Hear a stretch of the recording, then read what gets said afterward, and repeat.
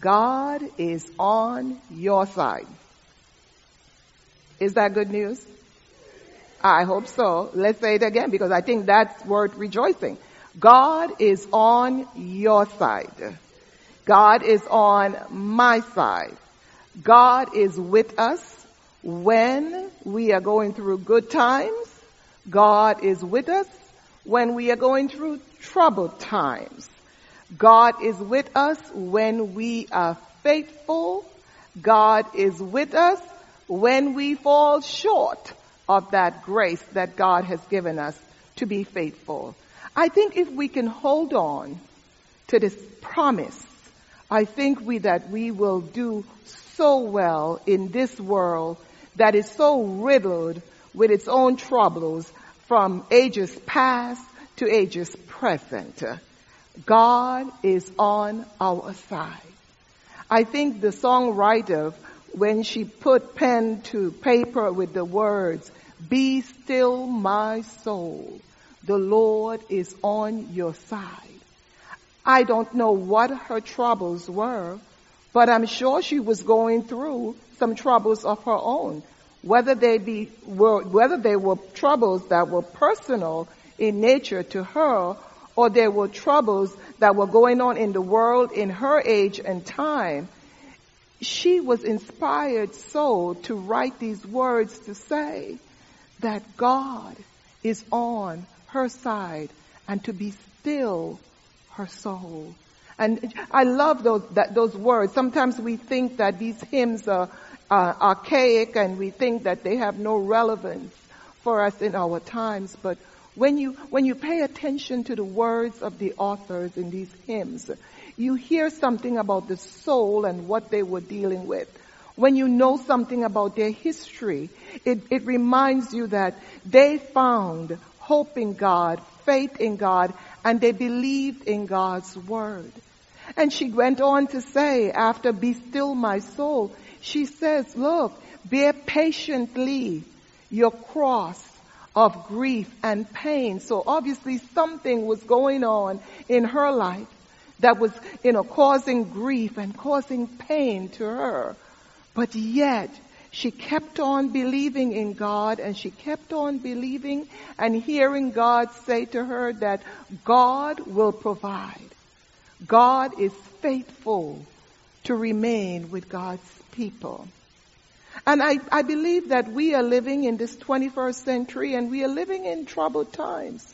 There are things that we see and we hear that tug on our emotions, they tug on our intellect, they tug on our social fabric. We hear the political discord, we hear the economic discord that goes on that can bring anxiety. We hear, what's going on, how people are treating each other. We hear of terrorism. We hear of illnesses. We hear of people dying, and they bring pain and they bring grief to our heart. But I think we as the church, we as followers of Jesus Christ, we need to remember that God is on our side. In spite of all that we go through the good times, through the bad times, through the in-between times, God is faithful to remain with God's people. So I have this professor, and he would always say, who ended up being my mentor, he would always say to me whenever we met, "Virginia, how is it with your soul?" And he would say, "Is your soul happy? Is it sad? Is it angry? Is it mad? Is it, you're not sure?" And that would lead into our discussions about what was happening with me in the moment and time. And I think sometimes we need to pause and to check in and ask our own self that question. How is it with my soul today? What are the things that are troubling me? It doesn't matter how old you are or how young you are. Young children have young troubles, and, older folks, we have older troubles to deal with. And we need to help each other to understand that, when we cry out to God, we will experience the presence of God, the peace of God, the hope that God gives us as people who are beloved by God. And I think when we listen to the readings from today, in their own times, they all had troubles to deal with. As a matter of fact, when we read the Bible from Genesis to Revelation, we read about God's people who were going through their own troubled times in their era. We are no different from them, but yet there is hope in the messages that they heard from God. And I think when we start off with the first reading that we heard today, the reading from Jeremiah, we heard that God's people were taken into exile. They were living in a period of time, especially the people in the southern kingdom, the people from Judah. For your biblical scholars, you know that you had Israel, the whole nation of Israel, and the nation was divided between the north and the south. At one period in time, the northern people were invaded by enemies and they were taken off. But in this particular reading for today, we are hearing about the southern kingdom, the kingdom of Judah, the capital being Jerusalem. God's people, where God met God's people and promised them, things that, they held on to from their ancestors until their time.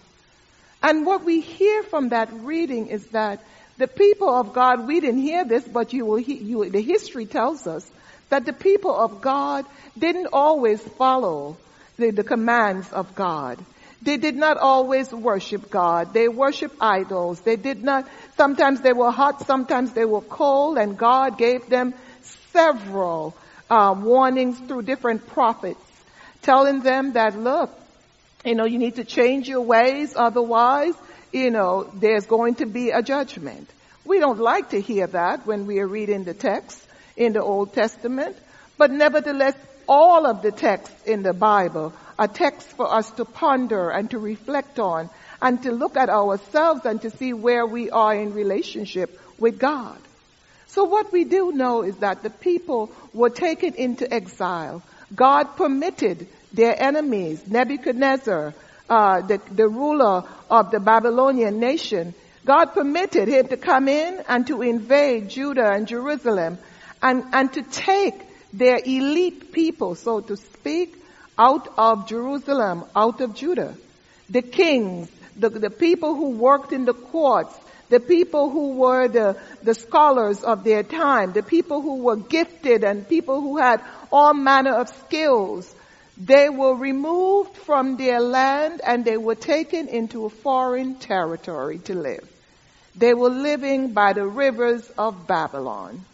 And if you could imagine for yourself, to put this in context, if I, who are living here in this nation, if our nation was invaded, and if enemies came in and they destroyed our personal possessions, our people, and we lost so many things, and we were taken out of our nation to live in a foreign land, in a foreign culture, how do you think you would feel?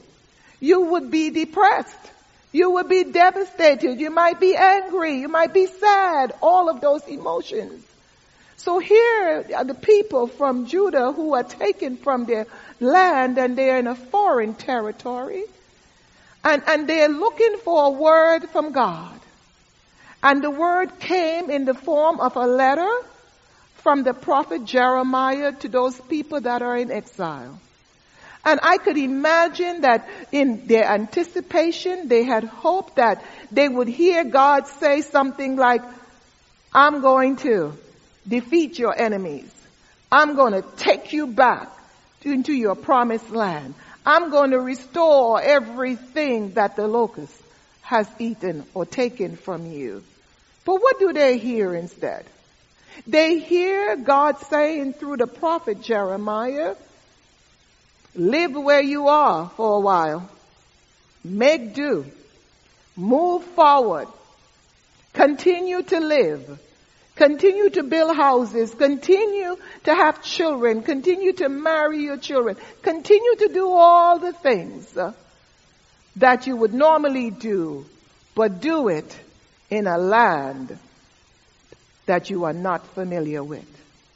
And then to make matters worse, they hear God saying through the prophet, be mindful of the people, your enemies, that you are living among. In other words, care for their welfare. Take care of yourself, but also pray for your enemies. And you say, really, God? After all we have been through, this is what you're telling us? To live, bloom where you're planted, bless the people, care for their welfare after they destroyed our lives. What's up, God, with all of this? We could imagine saying the same thing to God when life turns upside down and things don't work out the way we would like them to. We're like, God, are you there? Are you listening, God? Do you really want us to do X, Y, and Z? And God is saying something more to the people. He's saying in that passage that when you look out for the welfare of others, when you are compassionate with others, even though they be your enemies, your blessings will come to you. I think I hear Jesus saying that also in Luke chapter 6, where he told them, he says, look, it has been said, you are to love your neighbors and hate your enemies. But he said, I am giving you a new perspective on this. You are to love your enemies.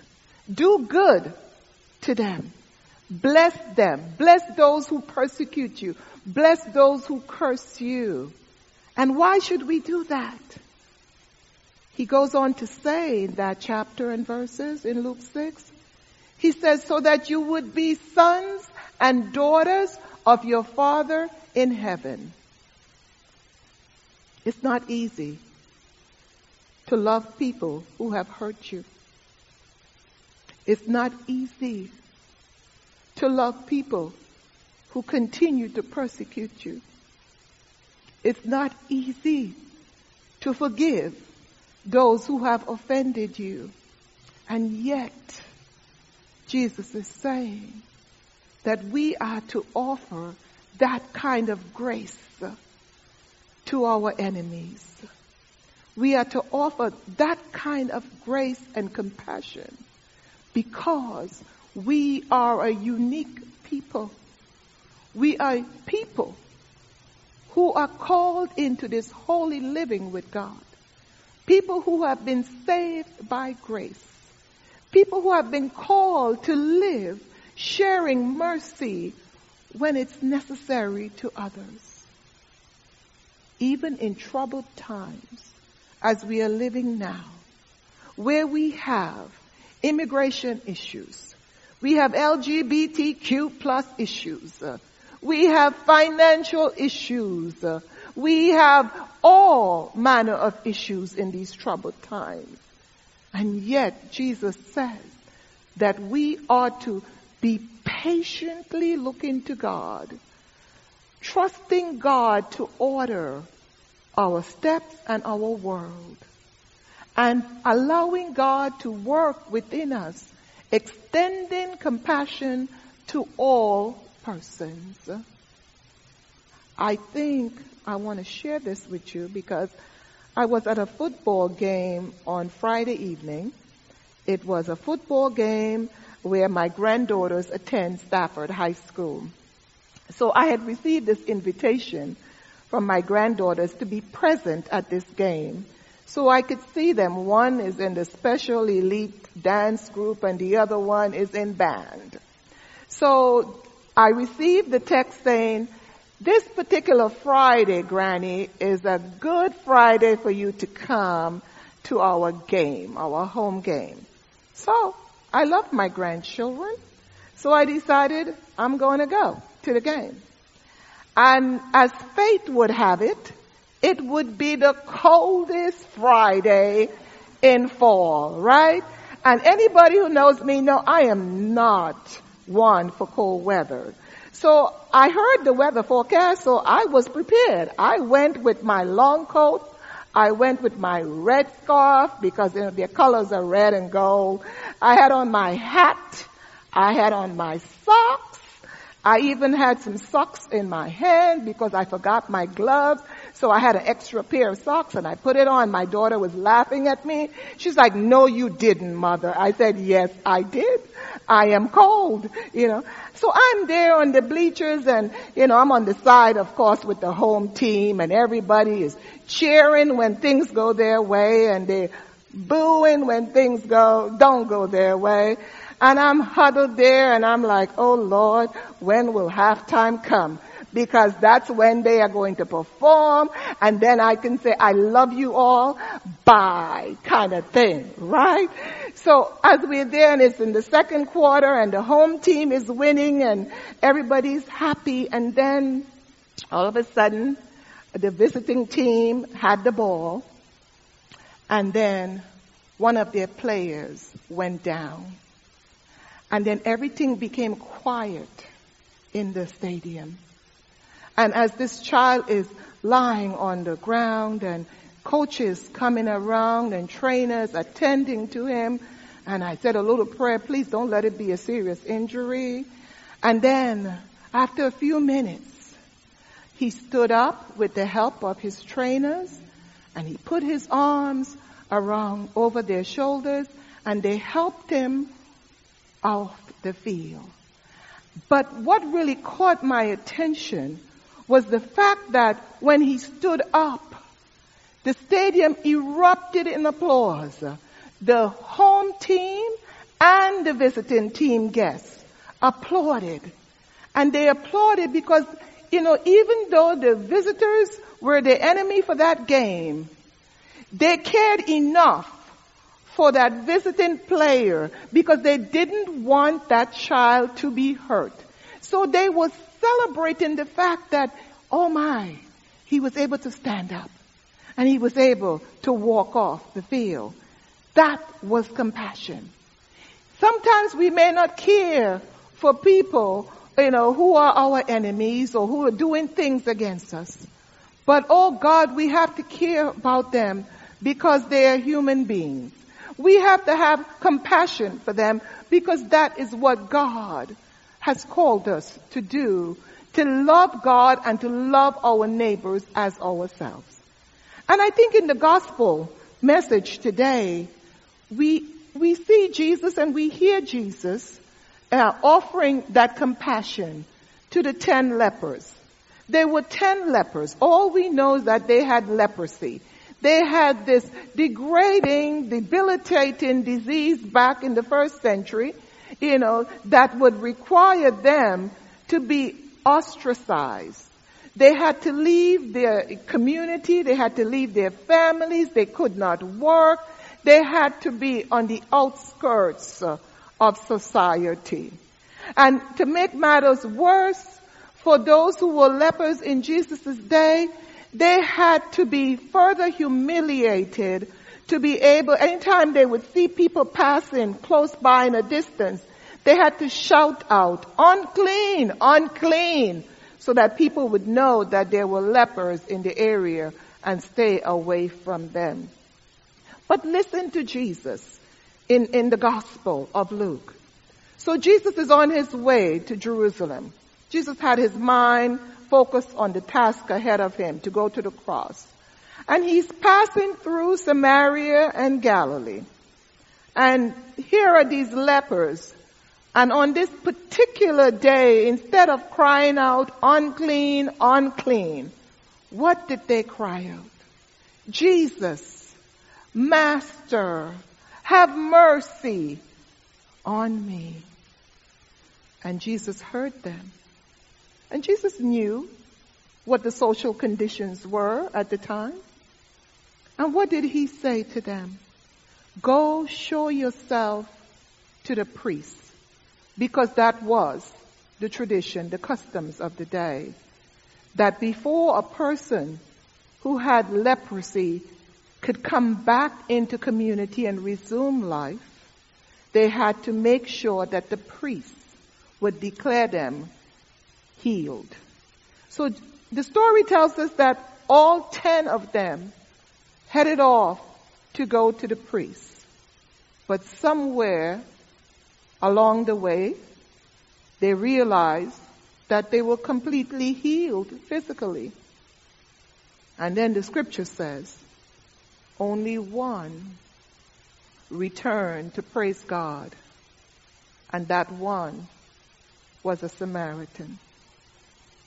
If you're wondering why did they highlight the fact that that one was a Samaritan, let me tell you that back then, the Samaritans were not considered as full Hebrew people.